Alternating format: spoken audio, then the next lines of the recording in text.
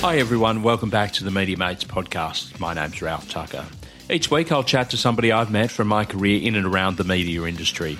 All of them have such great stories to tell. I'm not Michael Parkinson or in fact Andrew Denton, but I do enjoy chatting to interesting media people about where they've been, where they're headed next, and everything else in between. My guest today is Roger White, who works for State MP Alister Henskens. Roger has had a long and distinguished career as a radio journalist in Wagga, Newcastle and Sydney for 2WS, 2GB and 2UE. We chat about his 30 years in radio, representing Australia as a Winter Olympian, surviving a mid-air plane disaster, and the role he played in the establishment of the Illawarra Steelers rugby league club. Roger is one of the best blokes I've ever worked with, so I hope you really enjoy our chat. Roger White, thanks very much for joining me on the Media Mates podcast. Ralph, great to see you again. Haven't seen you for a while. It's been a long time. You're currently working for Alister Henskens. How's that going for you? Yeah, it's great. State MP over at Ku-ring-gai on North Shore of Sydney. So it's kind of similar to, what we did in radio. A lot of writing and press release stuff and a bit of speech writing and dealing with the media and trying to get them to like your press releases or at least look at them. So, yeah, it's good. And this is the, second or third politician you've worked for? Third. I worked for a guy called Andrew Humferson over on the north side of mid-2000s, and I went back to radio, and then I went and worked for a guy called Ed Husick, a federal MP from Mount Druitt. So that was a year and a half or so, and then came back home, closer to home. You've crossed the divide then. Not many people get to do that, work on with both parties. Yeah. How is that sort of seen from the real staunch political people? Oh, it is unusual, I guess. I guess that, if a boss sees that you're working for him or her, and, I'm reasonably apolitical when it comes to that. So, I went to work for Labor, and then, Mike Baird and the team kindly asked me back, so it's been good. I really enjoy it. It's always changing, and the computer skills you've got to pick up and work on websites and stuff like that. I didn't do before, but yeah, it's a lot of fun.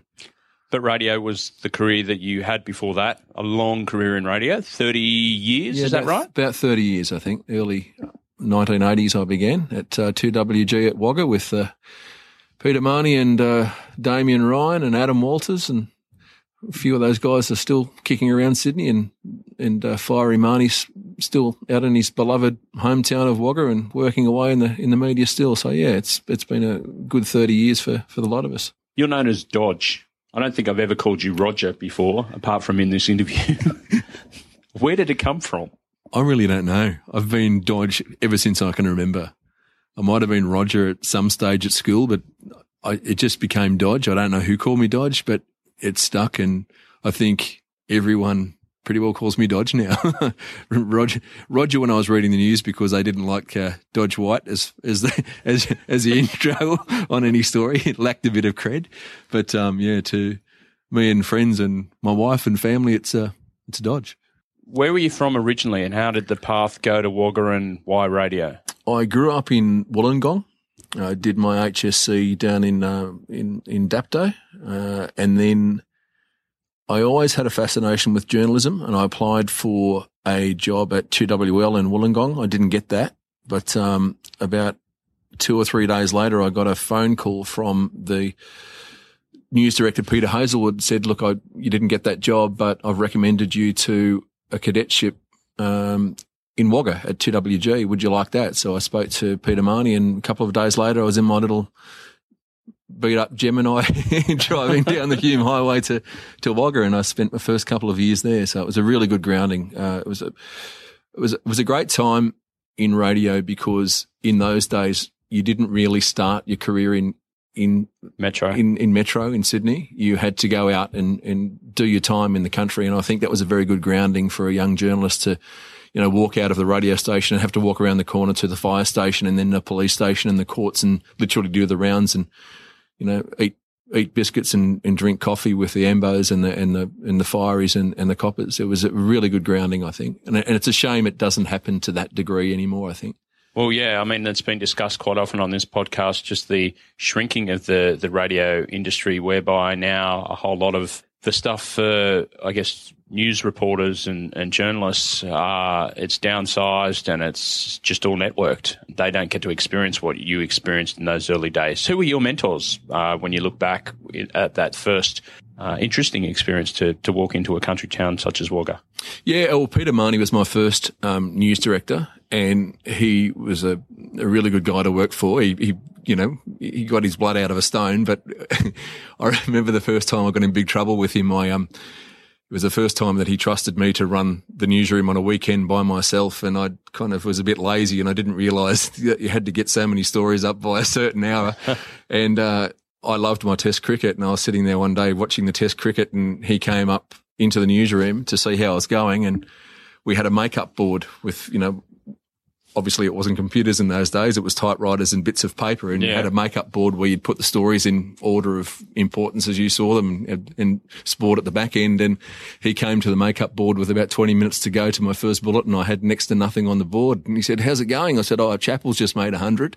And that was probably the wrong thing to say, because when he walked in, I had my feet up on the desk and I was engrossed in the cricket. So that was a very steep learning curve and a kick up the bum that I needed, I think. But it was they were great years in country radio, and as we've just discussed, it's a shame that there's probably not more of a demand out there or ability for people to go out in the country and find their feet before they come into the city.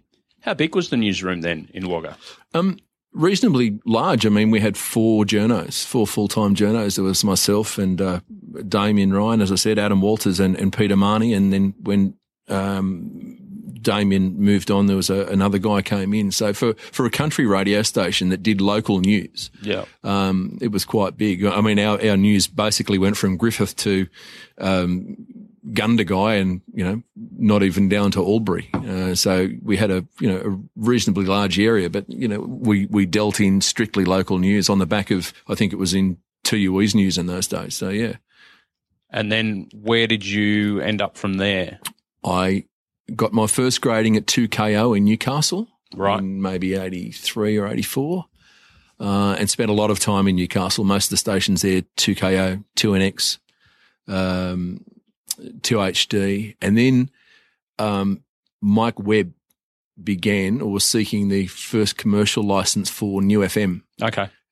So Newcastle didn't have a commercial radio station or FM station at those times. And he approached me and said, "Would you like to work in my newsroom?" I said, "Yeah." He said, "Look, I haven't really got things established yet, so the job's yours if you want it, but go and kick around and work wherever you want, and then I'll give you the call up." So I always had a fascination with America since I was a kid. As you and I are great sports fans, and I had wanted to go and ply the trade in America. So I sent some cassette tapes to radio stations in what I thought were comparable markets in America, and I sent one to Colorado Springs in Colorado, which is about 70 miles south of Denver. Yeah, kind of a similar market or distance from Gosford to Sydney, if you like.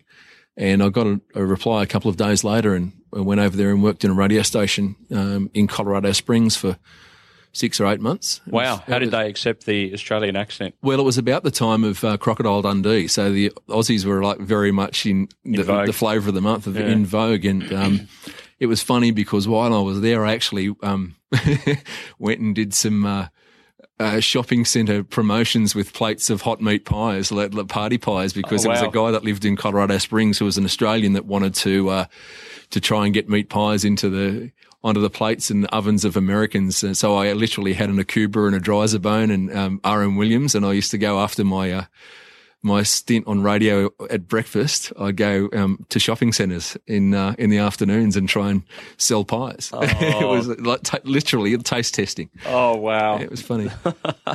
So what did you learn from that experience? It was great. It was a country radio station, and it had a rotate. It was a very well-respected country radio station in America, so it had a lot of stars that used to bring out Reba Ma and Reba.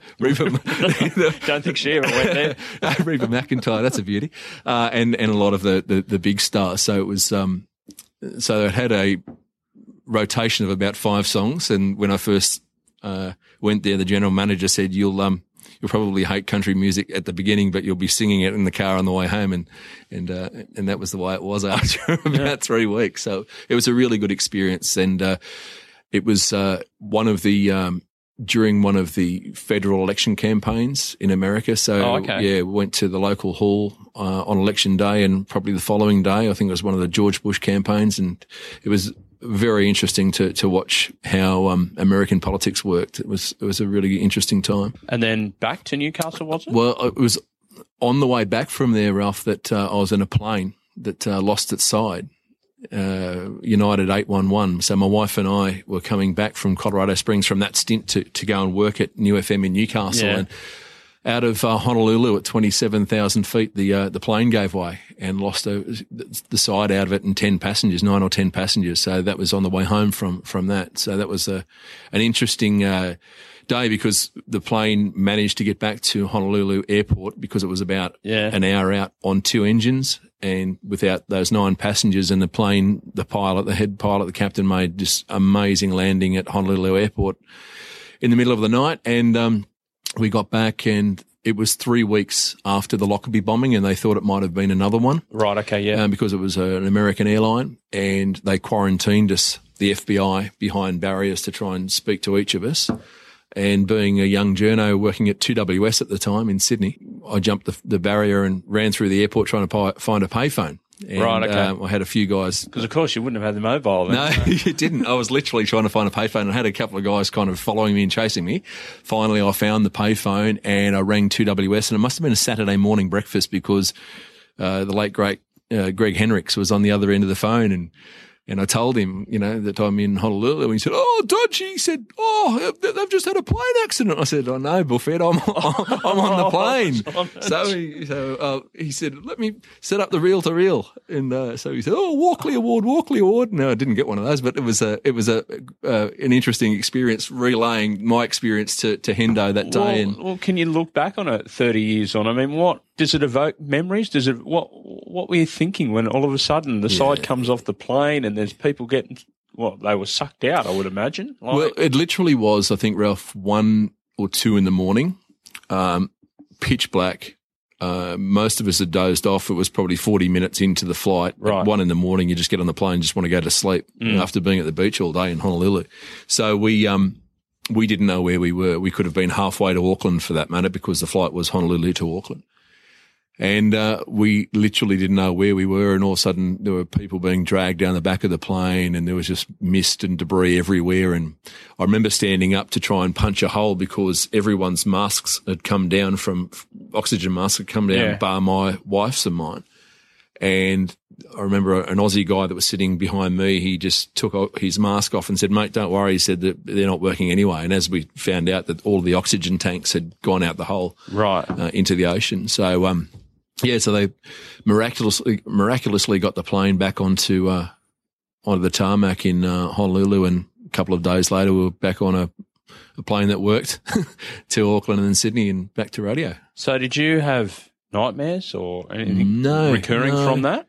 No, it didn't. In fact, I worked on the side for in marketing as well as radio for the Newcastle Falcons, which was the NBL team from Newcastle in the time. So at the end of the Australian season, they went and did a tour of LSU and played Shaquille O'Neal and all those guys. And so they asked me to come along with them, and that was only about 5 weeks later. So I was literally on a plane 5 weeks later flying around America. So that kind of, I think for me, was a good tonic, and got me over any jitters. So, I fly a lot now and don't have any problems. One of the big stories when you're in Newcastle was the Newcastle earthquake, obviously, and you were working in radio at that time. Yeah. And the radio station was... That was New FM. Yeah, hit by it. Yeah, and that was right in the middle of the city. New FM was one of the streets, I think, just off King Street. And I was actually to work the afternoon shift that morning, and I was on the golf course, as I was wont to do most days, and the Newcastle earthquake hit while I was on the 18th fairway of the golf course, and you could see the ground like a roll in a carpet coming from the green straight towards us on the fairway. Wow. It's one of those very few occasions I was on a fairway, and the roll in the carpet came and went straight up, lifted us up, and went beyond us and behind.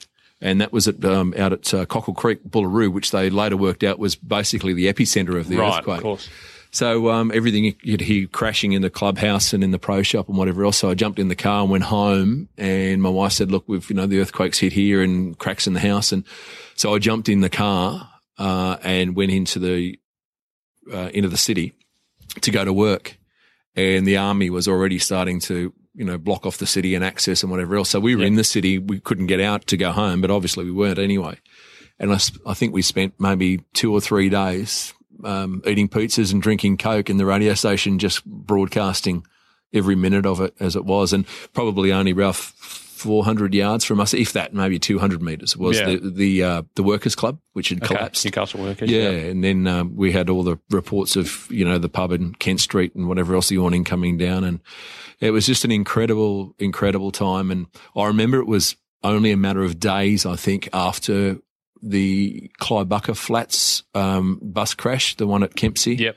So, some of the paramedics, and a good mate of mine, Dave Higgins, was a paramedic from Newcastle at that time. He was up at that, pulling bodies out of the bus. And then as soon as they got home and, they'd been debriefed, boom, the earthquake hit. So it was an incredible time for Newcastle. It really was. So you would have been pretty much just operating on adrenaline during that time. Take us through that. What sort of emotions were you going? Because, you would have known a lot of people that would have were hurt, or their properties were damaged, or a whole lot of stuff. And then at the same time, you've got to be able to report on that. Yeah, it was incredible. We had a smallish newsroom, maybe 3 or 4 again in those days, as far as personnel's concerned. And I think being a music station with a bit of news, it almost flipped over entirely. It was just almost totally news. Whenever we got news, we went to air. So the scripts went out the window virtually. The makeup board had, just handwritten pieces of paper. So when you were on air, one of the colleagues would give you a piece of paper and you tried to make the most of it, decipher what they were trying to say. So, but as a young journo, it was an incredible time and a big learning curve, because you had to go from being a person that read scripts on air and played carts in those days to just basically being a commentator as best as you could with people putting bits of paper under you. And that happened exactly the same with 9/11. I was on that shift that day with Murray Olds, who I know you've interviewed, Buzzard, a few weeks ago. And we were in the newsroom doing exactly the same thing. You were just trying to commentate the whole time on, I think it was 2GB at the time, from when they were in the city in Sussex Street. Yeah. It must be one of those experiences like that where you find out very quickly whether you're suited to doing radio. Yeah. Because, not anyone, but people can read a script, but it's that added feature of being able to embellish but without waffling, I guess. It's a really good skill to have. Yeah, I agree. I was not great at that. In fact, when I tried to read a script on air, I often found myself ad-libbing, because when you're in the editor's desk and a story comes in, and if you've written the story, you go and you start to go, oh, I know what this is about. Yeah. And so you go into ad-lib land, and then you realise that you have to really time it out. So, but there's some great examples of people, like I just mentioned, Murray Olds. Glenn Daniel is super at conveying that sort of thing. Steve Blander was very good at segueing between stories when the script wasn't there. So, yeah, there's some very good examples in this city of people that are really, really good storytellers as well as really good newsreaders. Now, was it about this time, or was it a little bit later that you're an Olympian as well? People don't know. Winter Olympian, the luge was your chosen sport. Uh-huh. Where did the interest in that come from? I was always fascinated by nearly every sport, and I particularly loved the speed sports, the winter sports. And I used to see them from when I was a little kid. Channel 9 had the rights, and they'd show a little bit of this and a little bit of that, ski jumping and luge. And I was just always fascinated by luge. And I was working at 2WS, and they had one of the Olympic Games. It might have been Albertville, I think. And straight after that, I contacted the Olympic Committee, and they said, oh, yes, we actually have a luge federation. We don't have any athletes, but we have an existing federation. So I found myself maybe a week later on a plane to Lake Placid in New York, where the Americans were based in upstate New York. and a few other Aussies that I'd never met were doing the same thing. And we were housed in the Olympic Training Centre. And when I came home, I got a phone call to say, if you'd like to go back, the Americans will take you on and train you, so I went to 2WS and said, look, thanks, but I'd like to, take a bit of time out. And they kindly said, yeah, that's fine. And I went over there and was adopted by the Americans. It was a really, really great experience. And then I did it for, I guess, 10 years on the World Cup circuit after that. To get to an Olympics, tell me about that. Like we've embraced, I guess, the Winter Games a whole lot more than what we would have done back then, because Europeans are obviously, and Americans and Canadians are going to dominate a sport where the climate allows them to train, whereas we're pretty limited in our facilities. Indeed. So with that in mind, knowing that you were pretty much like a pioneer in many ways, what was that like? It was great. I got into it very late, and I'm talking probably 25, 26 years of age, and the guys that you competed against, including the Americans, they'd be picked out of shopping centre car parks where they turn up to a car park with witches' hats and sleds and get kids to come along in towns all over America. It was their selection process, and they'd pick these kids at 10 and 11, yeah. So when you were competing against guys that had been in the sled since they were, in the case of the Germans and the Austrians, 4 and 5. Or in the case of some of the Americans and Canadians, 10 and 11. So I was kind of like a very late bloomer, and I was never a world beater. My Olympic experience was very forgettable and very painful. But as time went on, by the end of the 10 years, I'd kind of really, learnt a lot, and my times were getting good, and some of the, finish places in races were quite acceptable, I think, for the amount of time that I was in the sport. So I was fortunate in that I was able to work, 6 months or 7 months, I guess, in radio and save as much as I possibly could. And then I got over just before the season started and threw myself down the hill as many times as I could on my own coin, trying to play catch up to the guys that have been, training all year round, because they're effectively professional athletes. So it was, I was never going to be a world beater, but it was one of the truly great experiences that I had. And I've made so many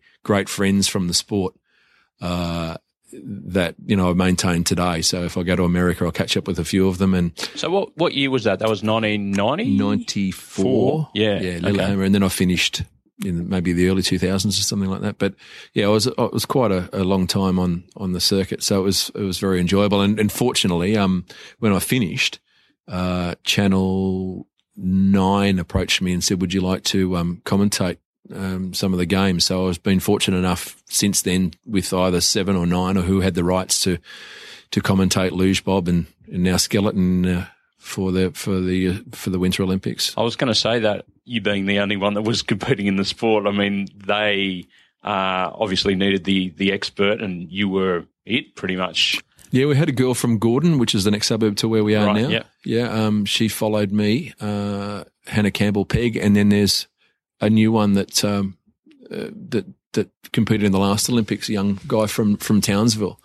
So it's been good that at each of the Winter Olympics there's been some Aussie representation, which has been terrific. How did you find going back and commentating and imparting your knowledge to the viewers back home, when you consider that, I don't want to be disrespectful, there wouldn't have been a whole lot of interest in the Winter Olympics, even though we were televising it? Yeah, well, it was about the time that Australians started to win medals. I remember the short track speed skating team won there, was it bronze, I think, and then and Stephen Bradbury, and then we had Alyssa Camplin and, those coming through that. So each of those subsequent Olympics, there was always a medal. So the Australian Olympic Committee saw the value in making the teams even bigger and putting more money into it, which is fantastic. And I think there are a lot more people now that watch the Winter Olympics than there would have been in the 80s and early 90s, based on the success of the Australian team. So it was really fun commentating, and where I was lucky is that I think the games that I did compete at, the following games I was able to commentate, and a lot of the guys for several Olympics after were guys that I used to muck around with and compete against and whatever else. So I knew them, they knew me, and you could go up to them and approach them at any time on a track or any of the coaches and you knew them and they gave you that time. So I think it was fortunate that I wasn't someone that had kind of come from the outside and they not knew. So, you know, a lot of them were mates that you could ask advice of or get an interview for or whatever. So it was interesting knowing that, you know, when a guy left the handles at the start of the run, you actually knew a lot about them and their style and whatever. So it was good. Yeah. When you told your friends and family that you were going to hop in a sled and slide down a mountain for fun, what did they say to you? Did they say you were mad or what? My parents did think I was mad and they didn't really want much to do with it, never really have had much to do with it. And my wife, Linda at the time, just thought, no, whatever, if you need to do it, go and do it. So, I just did. And I kept finding myself going back each season, even if it was an Olympic year. It wasn't an Olympic year. I just would knock on the Steve Blander's door or whomever was the editor and say, look, hi, can I go away and come back again? And I was very lucky that they allowed me that, and then I'd come back and just resume radio. So it was a nice right. Nice so thing for to a decade, you were pretty much like 6 months here, 6 months there, casual radio guy, casual Olympian guy. It must have been quite a time. Yeah, it smashed the bank balance. Let me tell you that. I just burnt the credit cards and probably am almost still catching up. But it was an experience now that I'm so glad I did. I just love sport as you do, and it was. Yeah, had I not gone back the next year, I mightn't have had so many great stories to tell. So, you know, I can tell my young kids now, you know, that, you know, if they want to do something like that, I'm all for it. Well, see, that's the thing is, like, that's something that that nobody can take away from you. You've represented your country, and that's something that you must be ultimately very proud of. Yeah, I am. As I said, I was never a world beater. In fact, you know, I made up the bottom half of the field nearly all the time, right till when I finished. But what was very nice was the top guys in the sport, the Germans and the Americans and the Italians, they knew the sacrifice that you made financially because they were basically looked after. They were selected in a team and paid for, like our cricket team, I guess. And they knew that you were there on your coin and you were leaving your skin on the walls on the way down and, you know, smashing yourself up regularly until you got to a certain level of competency. And those guys would very freely give you information. And, you know, once you came back to the warm up hut, they'd say, try this line, and the coaches were the same. And, you know, I learnt very quickly some good skills, I think, on the back of their generosity, which is really terrific. They knew that you were there, on your own back and on your own finances, and they were very generous with their time and their advice. You mentioned the commentary part. Did you look to go into coaching younger guys coming through at all? No, I was actually involved with the federation, so we continued the Australian Luge Federation, and the girls, Karen Flynn and Hannah that followed me, they were more involved in the selection process and are today. They've been really good in getting kids from all over Australia and taking them to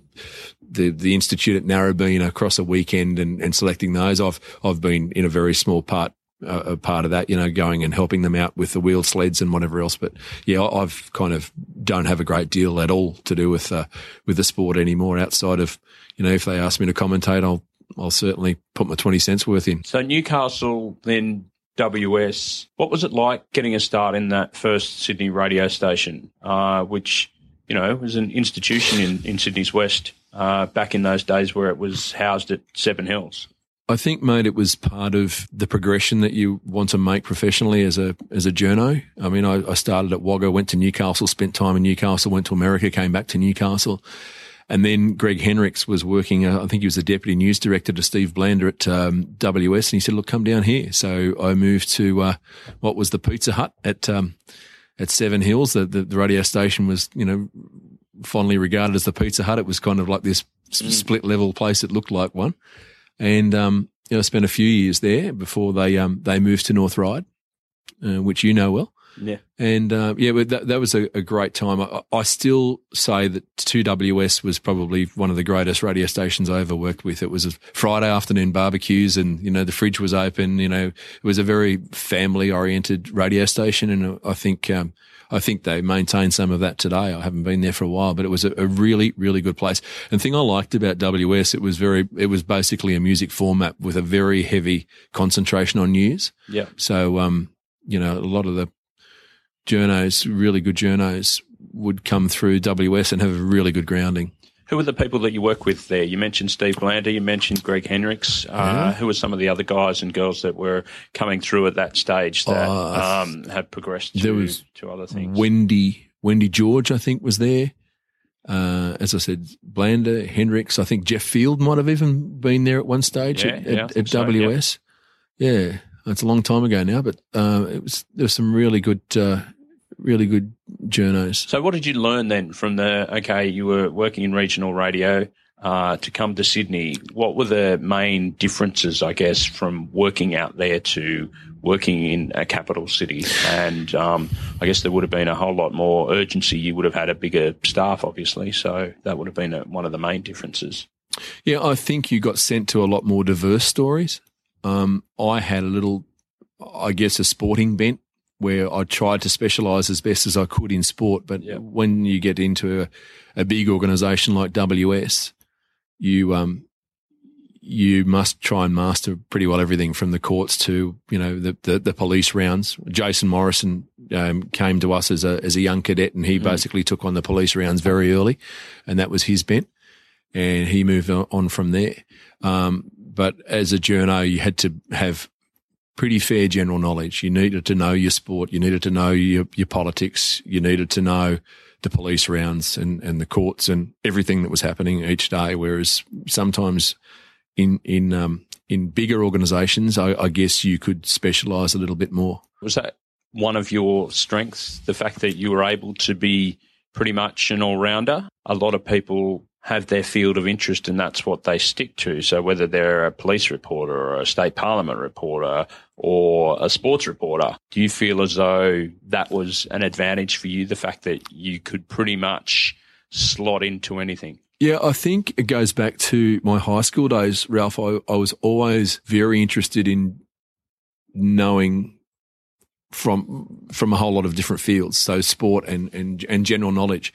And that first interview that I mentioned earlier about going for that job, the cadetship at 2WL, the news director had a 20-question general knowledge test. And I think I got 19 of 20. And it was like, who's the mayor of Wollongong and sports questions and whatever else. And I think he was surprised, and I was certainly surprised that I actually knew that stuff. Yeah. And I think it just went back to having a general knowledge of things. And Would it happen today? Would people get put through a test like that? I don't know. And it probably would be a good idea for some editors to go, hey, what do you know about this? Just to weed out whether someone actually knows what's going on around them. I used to read the newspapers a little bit, and in fact, it was one of the reasons that one day I was playing golf and it was too wet and didn't get to play, and I opened up the back of a newspaper and they were looking to get a team in the Illawarra put a team in the Sydney rugby league competition. Right. Yeah. Yeah. And I went, oh yeah, so I'll name what I thought would be a good name for the team and put a logo in. It was the Illawarra Steelers, and they named the team after that. So we got kickbacks from that. Yeah, the family got a nice old trip to Fiji, and yeah, oh, nice. And 17 years of following the Steelers until they got folded up into the Dragons. Yeah. But it was that was the thing. I used to, whenever I could as a kid, I think I had this fascination for sucking up knowledge, and I used to read the papers whenever I could, generally from the back first before the front. You now, in your more advanced years, you seem to enjoy the fact that newspapers, TV, radio, they seem to drop off in accuracy. Whereas, and I can speak on my own experience here, when I started, that was the number one rule. You had to be accurate with everything that you did. And now with the fast dissemination of news and everything that goes along with that, seems to be lost in the wash. Yeah, I can't remember who it was that told me as an editor when I was a younger journo.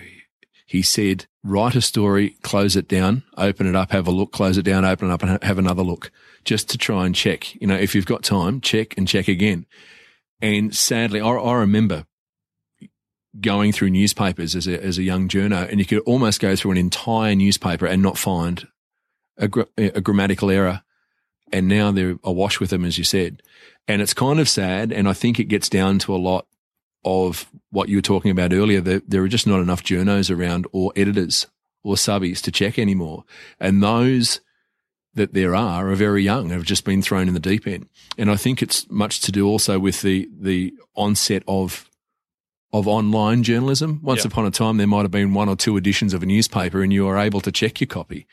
But now, if a young journo is sent out in the road, there's an expectation that, you know, that you'll beat News or you'll beat Fairfax to whatever you're doing, filing from on the road, and you send in your copy and someone goes, yep, we'll put it up, and not really checking it. And it's funny that you say that about, you know, me putting that on Facebook or whatever, but it just happened one day and I was amused and bemused, I guess, by one of them. So I put it up, and now I get people from all over the world, America, the UK, sending me stuff on Facebook saying, "Oh, here's for your posts." You know, they're picking things up for me from all over the world and saying, "Here's one, put it on." So it's just kind of created a monster. Your own bloody media watch business, the way that you're going. But I mean, it's so true. I mean, standards seem to have slipped, and I mean, I really don't want to go down this whole path of, you know, back in my day, but it's so true. And the people that I've sort of already spoken to on this podcast pretty much reflect that the standard has slipped as a trade-off for speed, which is just unfortunate. One thing I will say about you when it comes to that, our paths first crossed when we were working for 2GB in the early 2000s. You're always very good with younger people and always very good and attentive to work experience kids. Is that something that you were very conscious of and you wanted to help people along the way? Thanks, mate. That's nice of you to say. I tried to always, no matter how long I'd been in the game, always think that I was new. And if someone was new, I wanted them to have someone that can say, hey, you know, this might be a good way to go. Yeah. I remember when I was at 2WG as a cadet, 2WG kindly sent me to the mega radio station that was 2UE at the time. It was by far the number one newsroom. It had maybe 30 journos. And for a month, they put me up in a hotel in Sydney, and I was able to learn off the absolute household names of radio. And they gave me their time, and they were really generous. And I remember being taken by Rob Allender to the court rounds and Crittenden to something else. And, you know, I was on the road with guys that I looked up to, or, you know, when I was turning my radio on at Wagga. And I didn't forget that. And I don't know why it was, but when I was in newsrooms, I don't know whether it was someone gave me these younger journos to try and help, or whether I just gravitated towards them. But it was really fun for me to watch them progress and to see someone learn. And particularly, I remember, Ralph, we'd go on the road to stories, and I'd often get uni students or interns for a week or two on work experience, basically. Yep. And you take them to stories, and, you know, you'd be going out in the cab or in the car and saying, how different is this to what you're learning in the lecture room? And they say, it's just completely different. It's chalk and cheese. And it used to be good to see these people come through, get in the industry and learn and learn and learn. You know, and it's a lot of fun to see young people. And that's what I was saying to you before. It's regrettable now that some journos in very small newsrooms are thrown in the deep end without the proper tuition or mentoring that you and I had. Yeah. It's just a numbers game now, I think, and I know you've spoken in the other podcast to this about how newsrooms are shrinking and journos being put on the road with an expectation that they've got to file straight away. And you can't have those ingredients and then not have mistakes.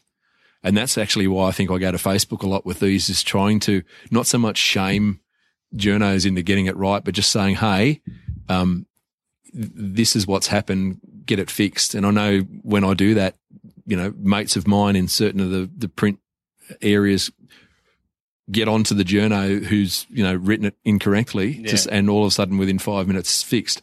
It's got nothing to do with me. It's just that someone finally has said, hey, that needs to be fixed. Let's get that done now. So is the reduction in numbers, I guess, not allowing the journalists to have the time to put into mentoring the younger ones coming through because they're so busy and they might be by themselves? So to have somebody there and teach them on the run while you're trying to produce a high-quality bulletin or voicer or whatever the case may be, is that how it sort of panned out? Yeah, I think so. I mean, at some of the larger radio stations in Sydney that used to have 30 journos, I've actually sat at the editor's desk with a journo on the road, and that's about it. And that's the God's honest truth. I remember sitting in a newsroom at an editor's desk about to read a story, and I have not got one single journo on any panel in the newsroom around me. And that same newsroom, I remember when I was a kid, when I was a cadet being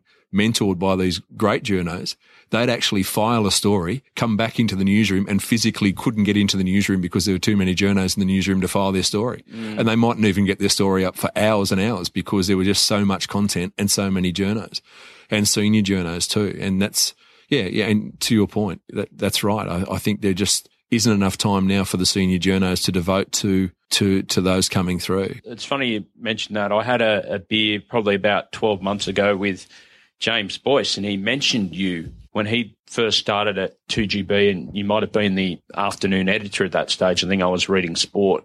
And he said he'd never forget, he went out on some story and forgot to put audio in his voicer because he just did a straight voicer.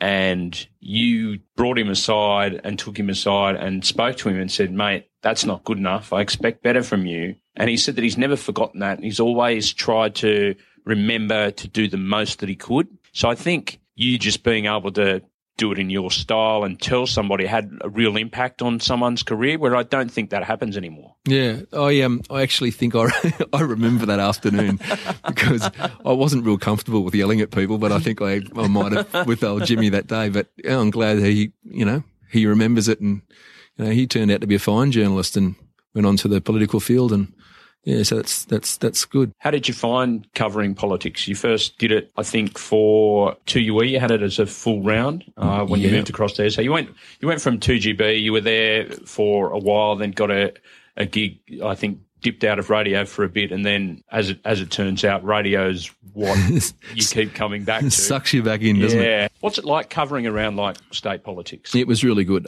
You would go. It was something you could really get your teeth into, and if you knew that you were going to be given time to invest in that round and that round only, it was perfect. Unfortunately, it got back to the point again where even though it was your designated round, sometimes something would happen. There'd be a fire in a building, or one of the Cronulla players, was in a judiciary hearing, or the whole in the later days the supplement scandal, all that sort of stuff. So they would, a player or the coaches might have been seen in a hotel room. You'd have to go and stake that out. So, I mean, you had to split your time. And again, it was in the latter stages, it got to the stage where you couldn't specialise as best as you wanted to. You had to, go down to a court story or a court appearance or somewhere. So you had to, they basically used that office as a bureau for, being doing centrally everything. Located to run off to whatever story needed at the time. But I'd imagine something like that, it's probably changed over the years from when you first started, whereby you had to forge contacts with politicians and political advisors and chiefs of staffs and all of those things, whereas now it's all laid out in front of you, and you're now on the opposite side of thing where you're controlling the message of the politician. Indeed. So it's something that has gone down the path of very, like I said, stage-managed performances by not only politicians but sports people and anyone that's involved in public life. It's the easy way to sort of, I guess, kill the story. Hold a big, massive all-in press conference and then you're done. I think, Ralph, that is largely why a lot of the press secs now are ex-journos that appeared in, TV or the papers or on TV. Is because that the press galleries, whether it be federal or state, just don't suffer idiots. And if you try and sell them a message that they know is bullshit, that they'll tell you it's bullshit. So there's a certain craft in working as a press sec, selling a story or telling a story that is palatable to them, because you can't slip too much by a journo in the press gallery, because most of the guys in the press gallery, that is their gig, particularly the press guys. That's all they do, and they've got the contacts, and they know where a story's at. We've spoken about the standards of journalism. You're a published author also. You had a book out as well that was launched by the Premier at the time. What was the reasoning behind that? Very simply, as a supplement to what I was talking about before about helping young journos, particularly those that were coming out of university, because I was finding that we were taking on cadets out of university or some of the colleges, media colleges, that what they were being taught in the classroom, in the lecture room, was vastly different to their experience when they were on the road, and they had to learn quickly. So I wanted to put out a guide, a media guide, if you like, of how it was best to, or possibly best to write a story, how you developed a story. And one of the examples, I had a bus crash down a mountain. It was it was a fictitious story, but it was how you develop that across the hours, particularly in radio, without repeating yourself, and how you can continue the story and colour the story with facts. Did you get much feedback from that from students? Yeah, I did. And continue to. I wish I'd kind of done another run. It might have been, might be time to update it, I guess. But one of the nice things was the Rural Fire Service actually took as many copies as I had, as their media guide for people dealing with the media. Yeah. And then, the New South Wales Fire Brigade. So there's obviously a bit of rivalry between the two bodies. Yeah. The Commissioner of the New South Fire Brigade said, this is a good book. Can I have all your remaining copies? So I got cleaned out by the two fire services, and I think that's been used to some degree by the fire inspectors and whatever else as a bit of a guide as to how to deal with the media. I can't stand it when the police stand up there and they go, a deceased person, and it's like that. Yes. That polished speak that they're told to say, and it just doesn't sound right. I mean, we don't speak like that in normal life. So I'm hopeful that kind of gets out of their speech patterns and more back to normal speak, how you and I would speak. Again, that's part of the dying art. It's just like, well, you're not getting taught the conversational way of saying it. And I listen to radio now, and there's a whole lot of past tense where it should be present tense, and all of these things that you get taught when you come through. And that whole fast food news now where we're more interested in celebrity than we are in things that matter to the community. Seems to be a great shame for what was like once a great industry. I mean, for you and I, it was radio, and radio was my great love. I did a bit of writing on the side for newspapers, but for me, for 30 odd years, it was radio, and that was my great love. And I keep going back to radio, after having stints here, there and everywhere, because I just loved radio. I've probably, I'm done with that now. I'm 50 years old, but I just love journalism. I just think it's one of the great industries. Murray Old said to me, you're getting paid to tell a story every day. Indeed. And, well, in the case of a news bulletin, several stories. Indeed. And quite often you're first with the information, and you get to tell the rest of that listening audience. And I still think, while all these other splintered and fragmentation parts, like your podcasts and like everything like that, there'll still be a place for that great piece of radio where you've got that immediacy where you can't deliver that anywhere else. I think with longevity too comes a degree of respect. So when you get to know a contact, so if you're on the police rounds, it's senior police, and if in the political world, you get to know the Premier and opposition leader and ministers and whatever else. And I think the longer you stay in a job and gain the respect of the subjects that you deal with, I think more story opportunities come along your way, and maybe tip-offs or whatever else. And I think that's one of the real great things about this industry, is that the longer you are in it, and you do the right thing by people and don't burn them, but tell an honest story, I think good things come your way. Having seen your struggles with News Boss, how have you coped with the evolving technology? I was just talking to you before we went on air about how we now, like my boss, as of last week, has a website, alisterhenskens.com.au, and I now manage that, and I'm able to put in photos and crop photos and download stuff and upload stuff. Because News Boss scared you when you first laid eyes on it. I remember when we first went from typewriters to computers, I could turn on the computer and that was it. I remember one of our ex-colleagues, Corinne McKay, when we were at WS, it was an entirely new system altogether, and I'd come off working somewhere else and I went back to WS and I just was absolutely horrified by it. And I remember I was reading the news for some of the Queensland stations. So, we were kind of doing it out of Sydney for points, which is another problem in itself. And I remember crashing the computer. And I had no idea what I'd done. And Corinne came in and pressed a couple of buttons and, got things going again. But it scared the hell out of me because I was old school and I had to learn very quickly. And it's amazing, in the last probably 2 years of being a press sec in Canberra and also here in New South Wales, I've learnt 9,000 times more about computers and running a computer than I ever knew when I was running a newsroom. Well, I did mention beforehand, I'd heard something the other day about how 80% of jobs in the future haven't been created yet. So it's a case of you have to adapt or you get left behind. Yeah. Fortunately, I have a stepson who's 15 and an absolute freak on computers, and he just comes along and just shows me stuff that I go, and okay. And he's obviously a very good teacher because he has me doing it right pretty quickly. Whereas in the old days, I used to just be a dribbling mess. I remember many times going into the newsroom, firing up the News Boss, and just the screen would be frozen. So I actually had to read the news out of my head. And it was only fortunate that I was the editor that I kind of knew that print your scripts dodge. Yeah, that's right. And I didn't. And sometimes I'd go in there and the computer was frozen, the pips would go, and I'd go, righto. So I just have to literally ad-lib a bulletin out of my head, trying to remember which sequence I had them in on the screen at the editor's desk.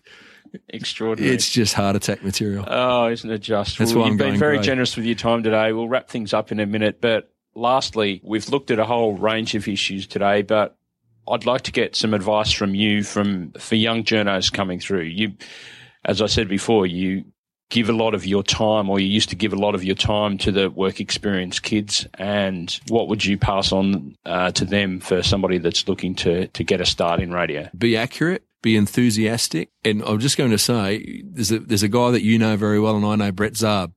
Zarby used to come into the newsroom on weekends and his own time.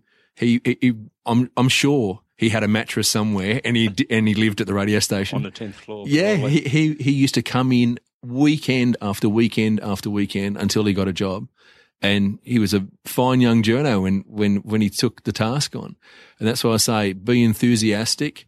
I remember Georgie Gardner being at a college in Western Australia, and she and Michelle Alexandrovics were at, Whopper, and they had graduated, and they used to ring us in Newcastle every second day. One would ring one day, one would ring the next, really? looking for a job. And I happened to be at my mate's wedding in Perth, and the general manager said to me on the phone, "Oh, you've got to find yourself a cadet journalist." And I was in Perth and I interviewed Georgie, and she came on board with us as a cadet journalist in Newcastle. I think it was 2NX in those days. Right. And it was only because she rang every day or every second day, pestering newsrooms for a job, that she came front of mind. So just stay really enthusiastic. Don't get despondent if you get knocked back. Just keep knocking on doors and learn, and offer your time free of charge to go into a newsroom and sit there and watch and watch and watch. And if you show persistence and you show a level of skill, someone will give you a job when there's one for you. Roger White, thanks very much for your time. Thanks, Ralph, and great to see you again, and thanks for asking me. There he is, Roger White. Media Advisor to State MP Alister Henskens. If you really enjoyed my chat today with Roger, please send us a tweet at MediaMatesAU. Dodge doesn't have his own Twitter account. As you've heard, he battles a bit with technology. You can also check out our Facebook page. Most importantly, if you could subscribe in iTunes, that'd be great. It means you won't miss an episode. While you're there, please leave a rating or review. That way more people will learn about the show. Until next time, I'm Ralph Tucker, and this has been the Media Mates Podcast.